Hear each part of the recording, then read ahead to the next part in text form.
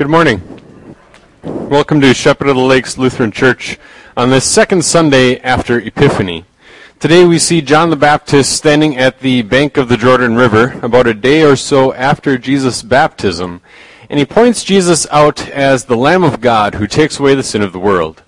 We'll consider that in our sermon today.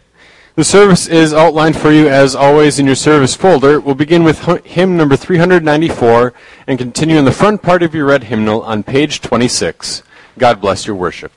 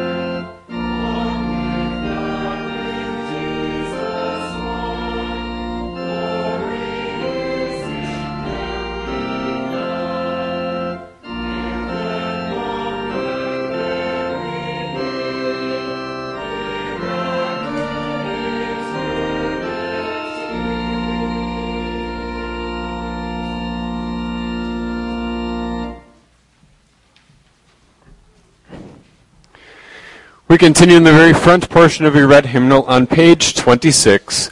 Please rise.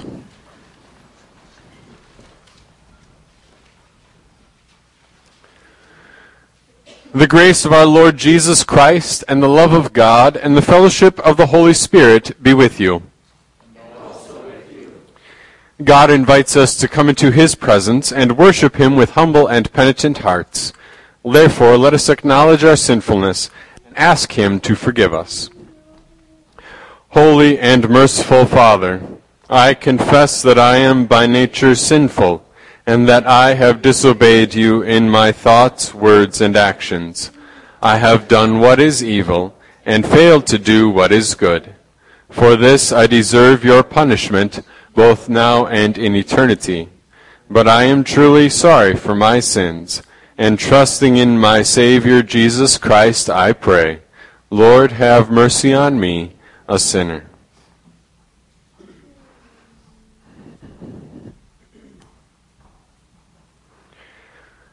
God, our Heavenly Father, has been merciful to us and has given His only Son to be the atoning sacrifice for all of our sins. Therefore, as a called servant of Christ and by His authority, I forgive you all your sins.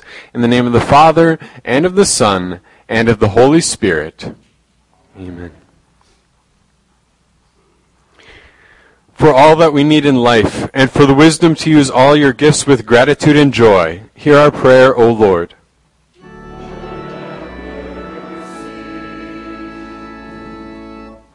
For the steadfast assurance that nothing can separate us from your love, and for the courage to stand firm against the assaults of Satan and every evil, hear our prayer, O Christ.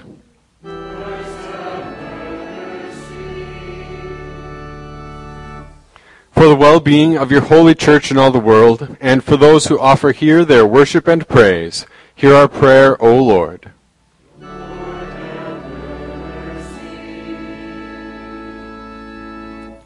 Merciful God, maker and preserver of life, uphold us by your power and keep us in your tender care.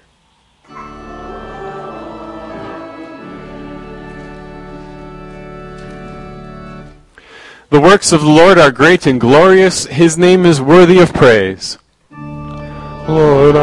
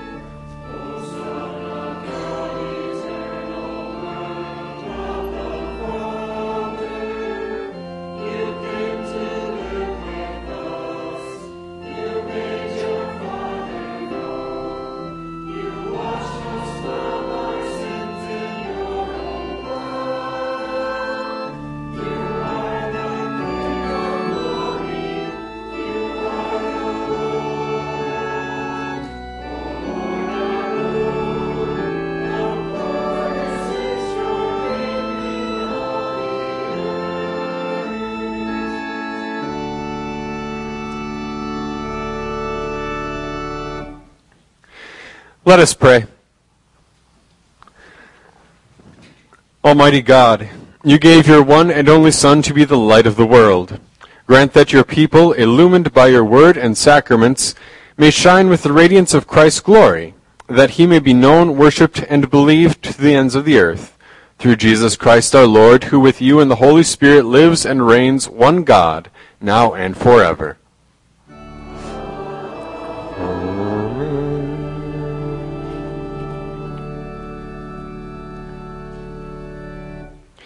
You may be seated for the reading of God's Word.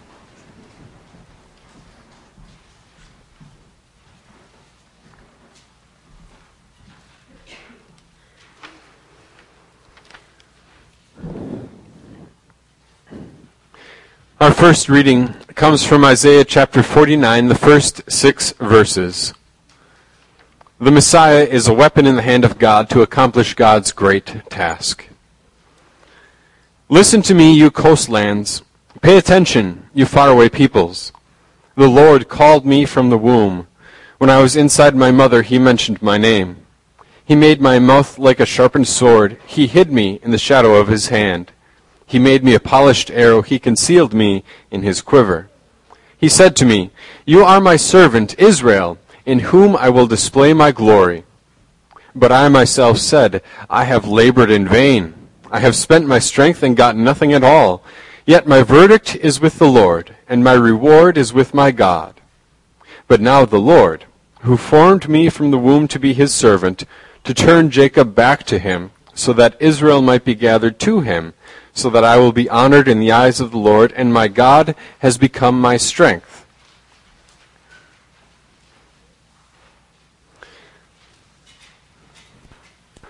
The Lord said, It is too small a thing that you should be my servant to raise up the tribes of Jacob and restore the ones I have kept in Israel. So I will appoint you to be a light for the nations, so that my salvation may be known to the ends of the earth. This is the word of our God. Our psalm for today is Psalm 89, as found on page 98 in the front part of your red hymnal.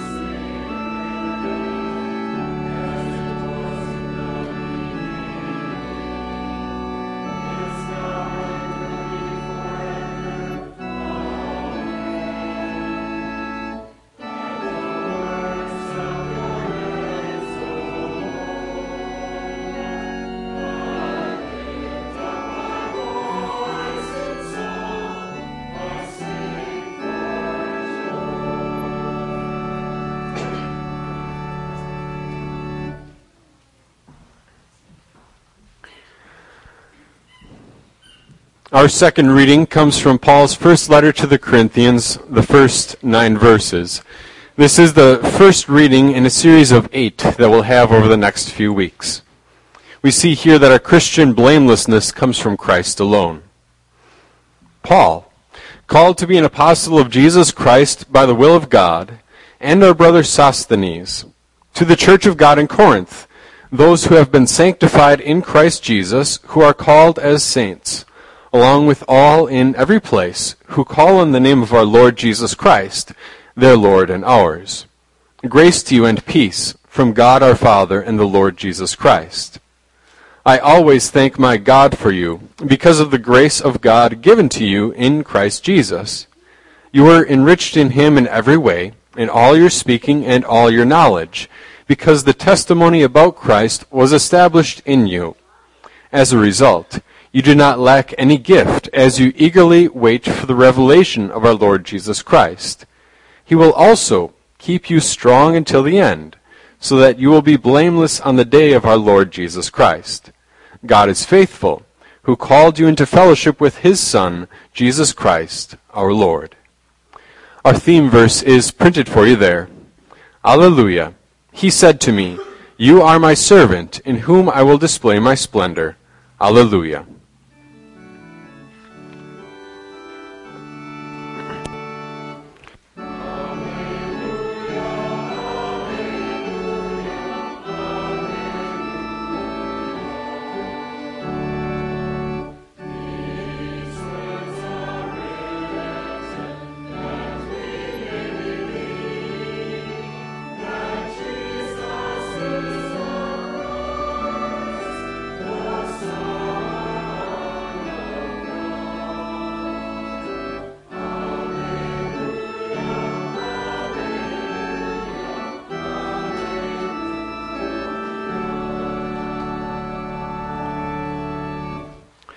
Please rise for the reading of the Gospel.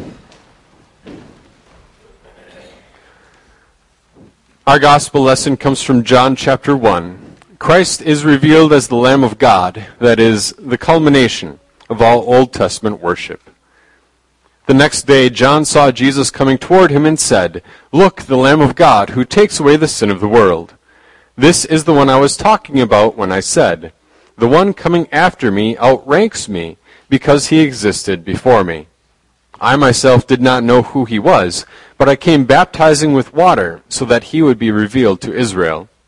John also testified, "I saw the Spirit descend like a dove from heaven and remain on him. I myself did not recognize him, but the one who sent me to baptize with water said to me, 'The one on whom you see the Spirit descend and remain, he is the one who will baptize with the Holy Spirit.' I saw this myself, and have testified that this is the Son of God." The next day, John was standing there again with 2 of his disciples. When John saw Jesus passing by, he said, "Look, the Lamb of God." The 2 disciples heard him say this, and they followed Jesus. When Jesus turned around and saw them following him, he asked, "What are you looking for?" They said to him, "Rabbi," which means teacher, "where are you staying?" He told them, "Come and you will see."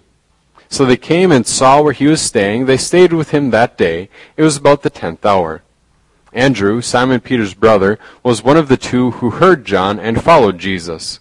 The first thing Andrew did was to find his own brother Simon and say to him, "We have found the Messiah," which is translated, the Christ. This is the gospel of our Lord Jesus. To you, O Christ. You may be seated for our next hymn, number 86.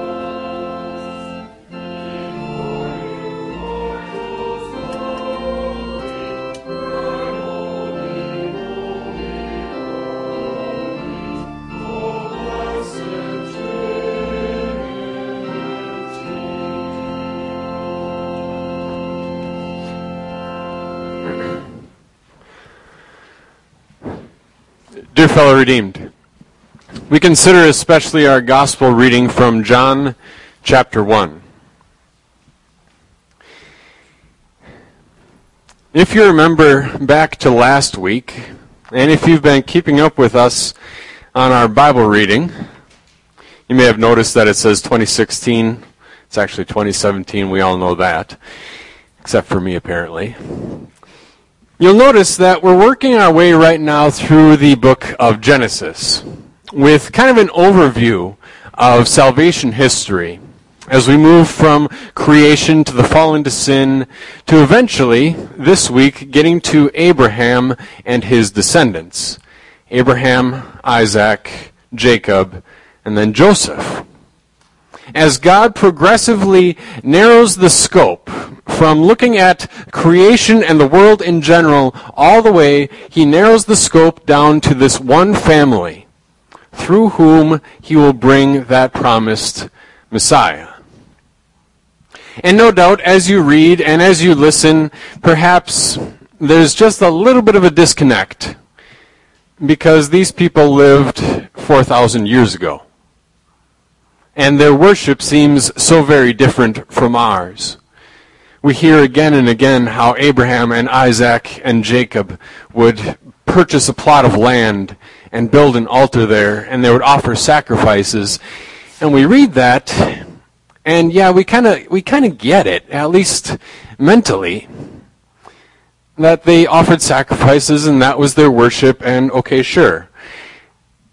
But there just feels like a little bit of a disconnect, because it feels like their worship is so very different and not quite the same as ours. Thankfully today, John the Baptist clears that right up. Because when you get down to it, the worship that they had in the Old Testament was basically the same thing that we've gone through this morning. A little bit of an explanation.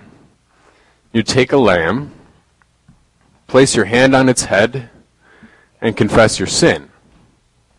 I have been selfish. I have allowed indecent thoughts to linger in my mind. I have said things that I shouldn't have. I've just been, impatient, a terrible person, just confessing the same sins that we confess. Lord, I am by nature sinful, and I can't do it myself. And their worship would take on the form of slaughtering that lamb and burning it up. Very viscerally appealing to the senses to say that yes, without the shedding of blood there is no forgiveness. But yes, this perfect lamb means your forgiveness.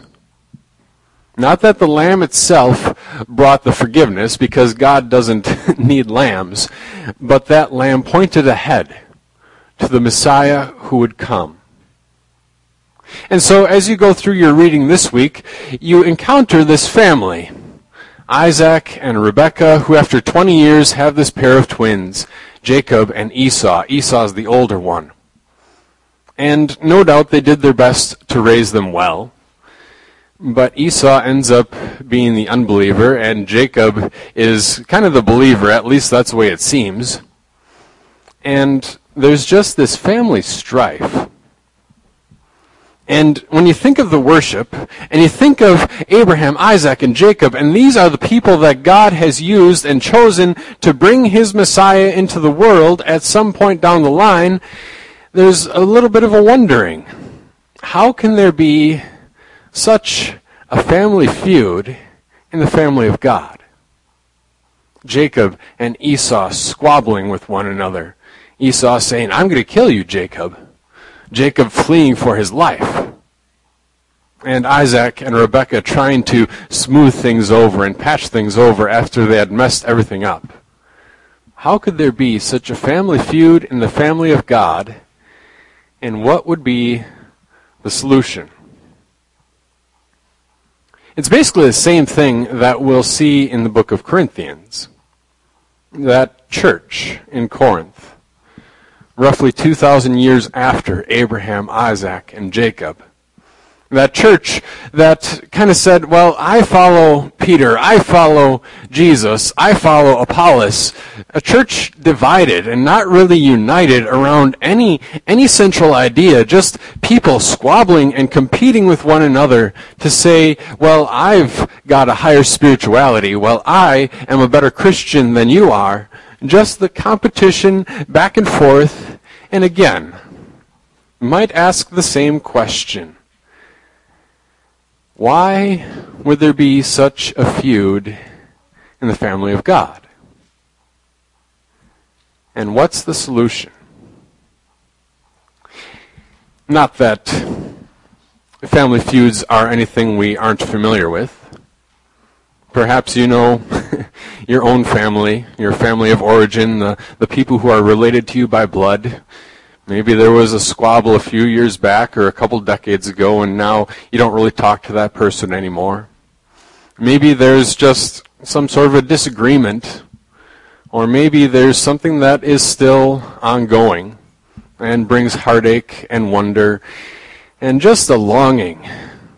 Lord, I'm trying to do what's right, and I don't get it. Because it doesn't seem like things are turning out the way that you want them to turn out. We don't have to stretch too far to sympathize with Isaac and Rebekah, whose twin boys promised to kill each other. Or perhaps we consider our own church life, which most of the time it goes well, and as long as we show up relatively close to the service time and smile and say good morning to a couple of people, then it feels like everything is absolutely perfect and sailing along smoothly and there's nothing to worry about. And why would I ever have to feel any bit of discomfort? Because things feel like they're going well. As long as I keep my involvement at church to the 65 or 75 minutes between 10 minutes before and 5 minutes after church, then it will feel just fine. Maybe not. But it doesn't take too much of a stretch to see and know what the Church of Corinth also went through, which addresses the same question. How is it that sinful people with their own sinful hearts and their own emotions and their own attitudes and their own private squabbles, how is it that God could build people from such different backgrounds or such similar backgrounds into a body, the body of Christ? How is it that God could bring people so that they are so close to himself that he calls them members of his own body? Because if, we talked about this, I think, either at the ranch or with the ladies at the beginning of the month, that when we use that term, the body of Christ, that we are members of the body of Christ, the picture isn't that each of us individually kind of makes this body, but rather that each of us individually is brought into the body of Christ, where Jesus calls you and me members of himself, where he has united us so closely to himself that he calls you and me his brothers and sisters. He remembers your name before the Lord God. But behind it all, the same idea keeps coming back. If that's who I am, then why doesn't it always feel that way? And if that's who I am in Christ, and if that's who my family is or my church family is, then why would there ever be any sort of a squabble or disagreement to say anything of the family feud that we see with Abraham, Isaac, Jacob, and Esau?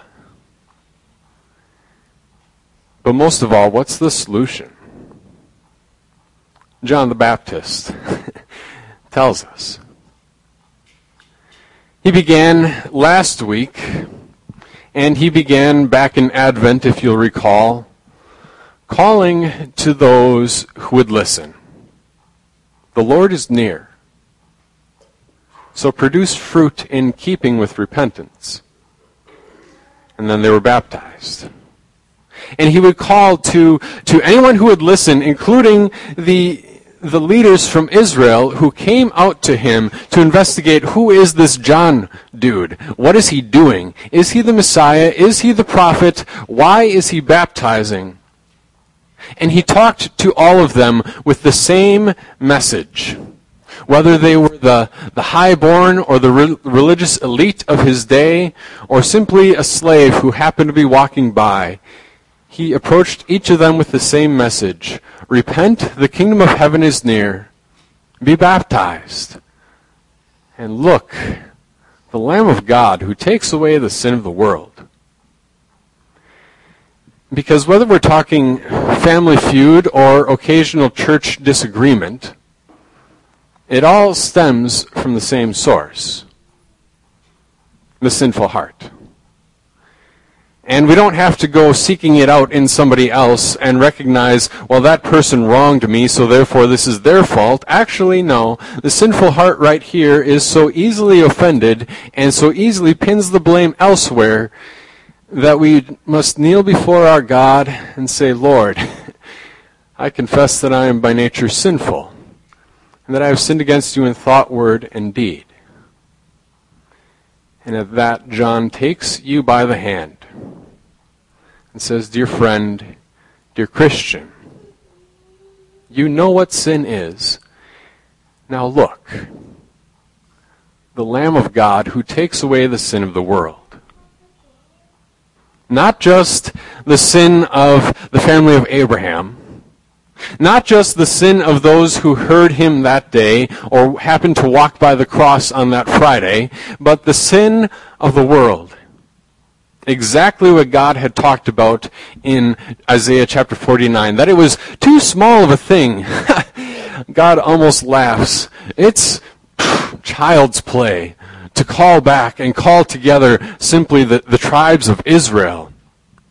He says in verse 6, I will appoint you to be a light for the nations, so that my salvation may be known to the ends of the earth.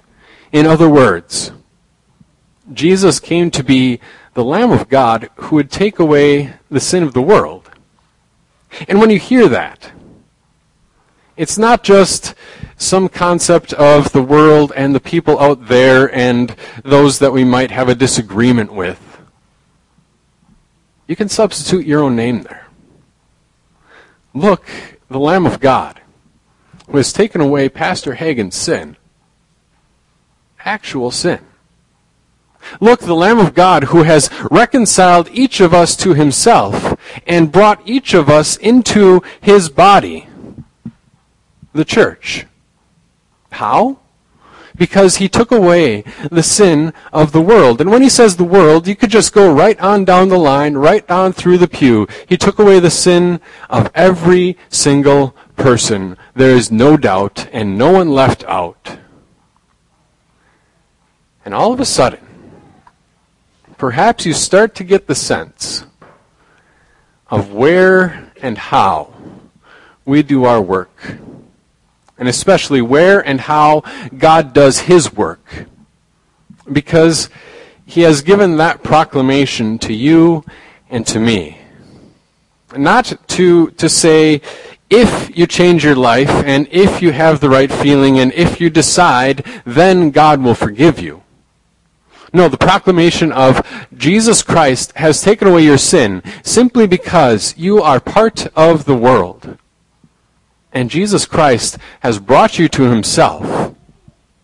And there's no worry or no doubt, and there's no wondering. Am I included? What about that?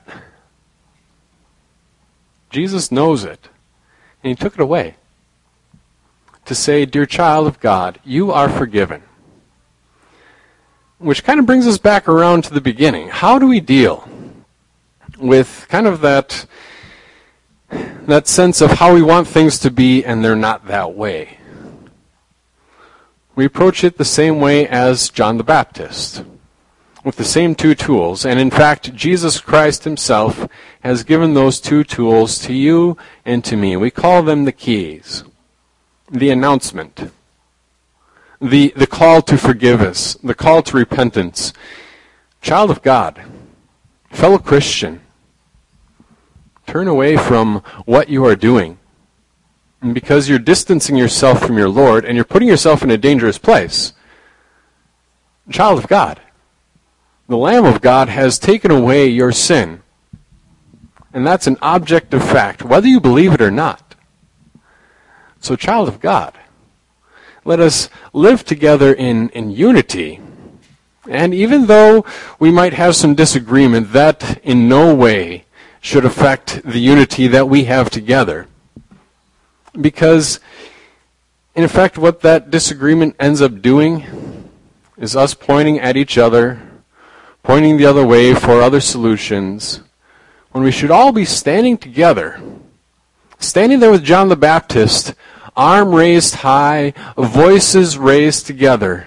There is the Lamb of God, who has taken away the sin of the world. Let's follow him. Let's find him.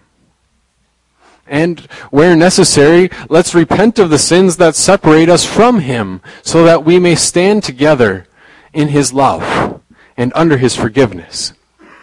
Because this Lamb of God has taken away your sin and mine.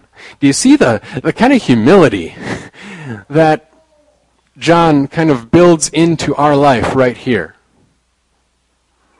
Where we don't bring anything to the table. The forgiveness wasn't something that we earned ourselves or even had to give to the Lamb of God.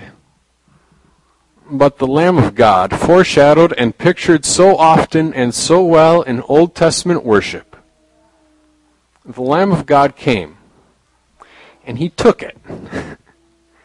He took your sin and mine, and said, "Dear child, here is your perfection." Thanks be to God. Amen. Please rise.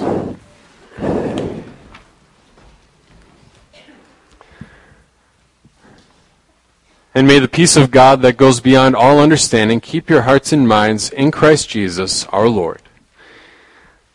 I invite you to turn to the Nicene Creed on page 31 in the very front portion of your red hymnal.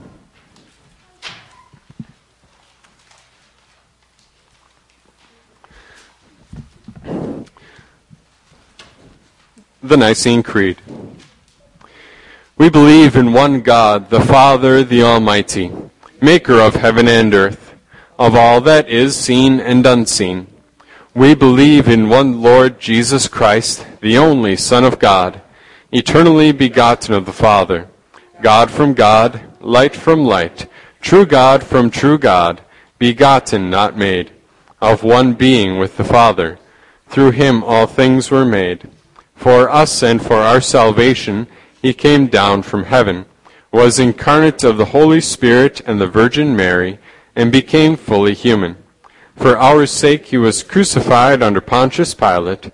He suffered death and was buried. On the third day he rose again in accordance with the Scriptures. He ascended into heaven, and is seated at the right hand of the Father. He will come again in glory to judge the living and the dead, and his kingdom will have no end. We believe in the Holy Spirit, the Lord, the giver of life, who proceeds from the Father and the Son, who in unity with the Father and the Son is worshipped and glorified, who has spoken through the prophets. We believe in one holy Christian and apostolic church. We acknowledge one baptism for the forgiveness of sins. We look for the resurrection of the dead and the life of the world to come. Amen. You may be seated as we worship the Lord with our offering.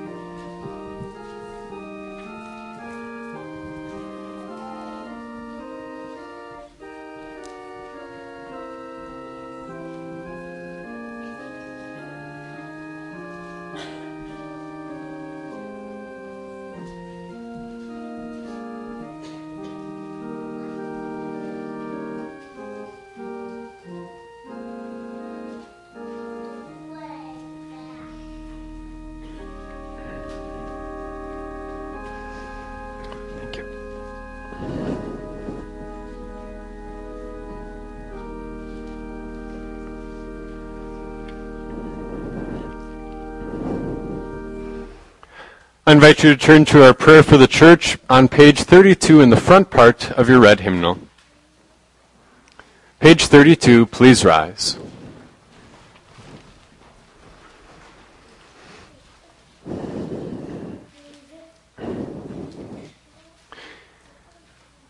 Gracious God and Father, we praise you for the countless blessings which we receive from your hand, the beauties of creation and the bounties of the earth, the joy of life and the pleasure of friendship, the good of work and the gift of rest, the privilege to share happiness and sorrow with one another. Above all, we praise and thank you for your saving word and for your Son's body and blood, which you give us to eat and to drink in this sacrament. Through these means of grace, you send the Holy Spirit into our hearts and unite us to Jesus and to the whole Christian church on earth.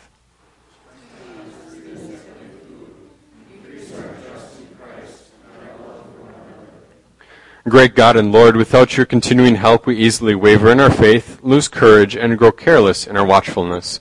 The times and days are perilous. Give us strength to face the evils of each day with fresh confidence. Open our lips to speak of your grace, and to move us to use the gifts that you give us to share your word of salvation with all people. Protect and prosper the family, the school, the government, and all good institutions that you have established for the benefit of society. Remember in mercy those who are sick and suffering, and bring your healing to troubled homes and lives.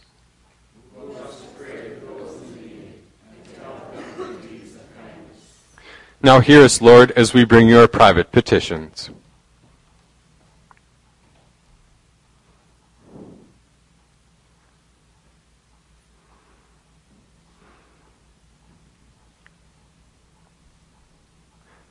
Now, eternal God and Father, keep us in saving faith, and so enable us to overcome all things through our Lord Jesus Christ, who taught us to pray.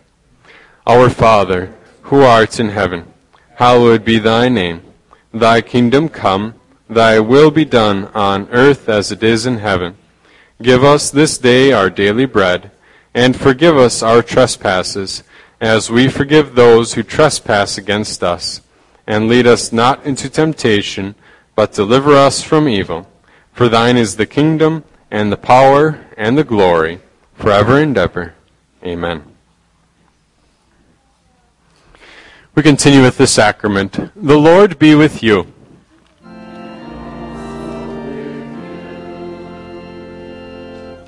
Lift up your hearts.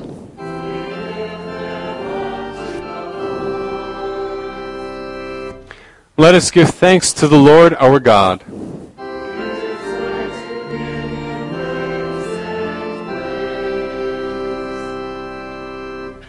Praise to the God and Father of our Lord Jesus Christ. In love he has blessed us with every spiritual blessing.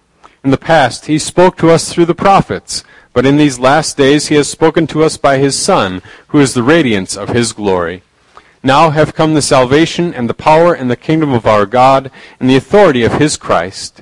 To him who sits on the throne and to the Lamb be praise and thanks and honor and glory forever and ever.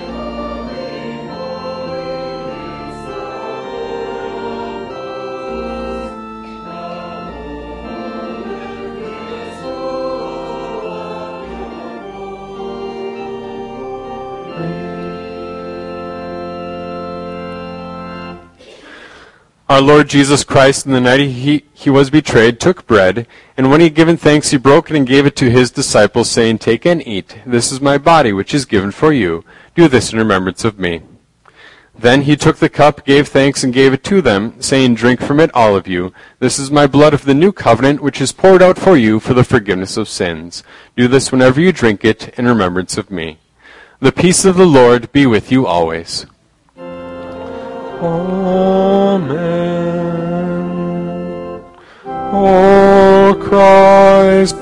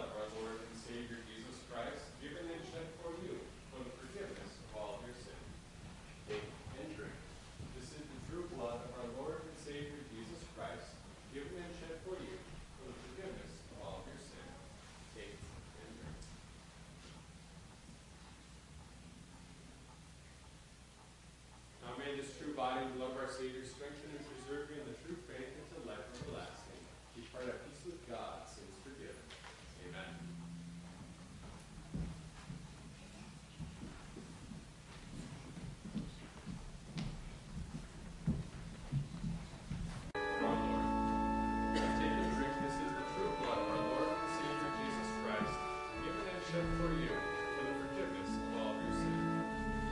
Now may this true body and blood of our Savior strengthen and preserve you in the true faith until life everlasting. You part at peace with God, sins forgiven. Amen.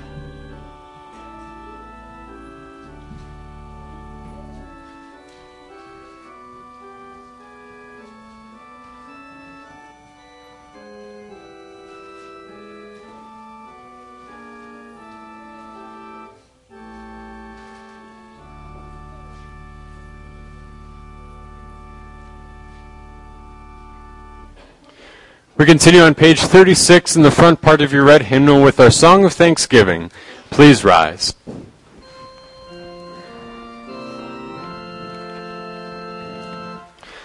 Thank the Lord.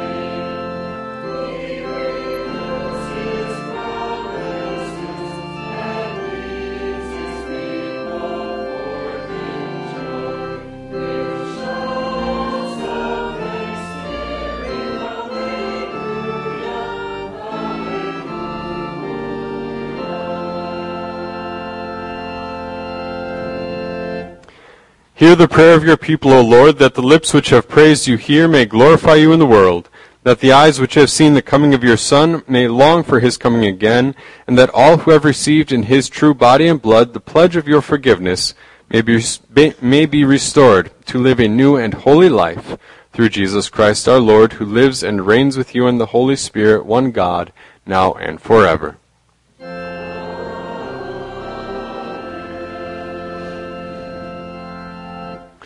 Brothers and sisters, go in peace, live in harmony with one another, and serve the Lord with gladness.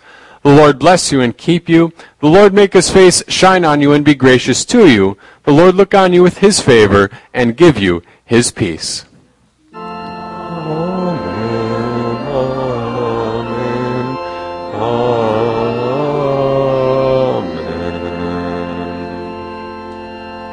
Amen. You may be seated for our closing hymn.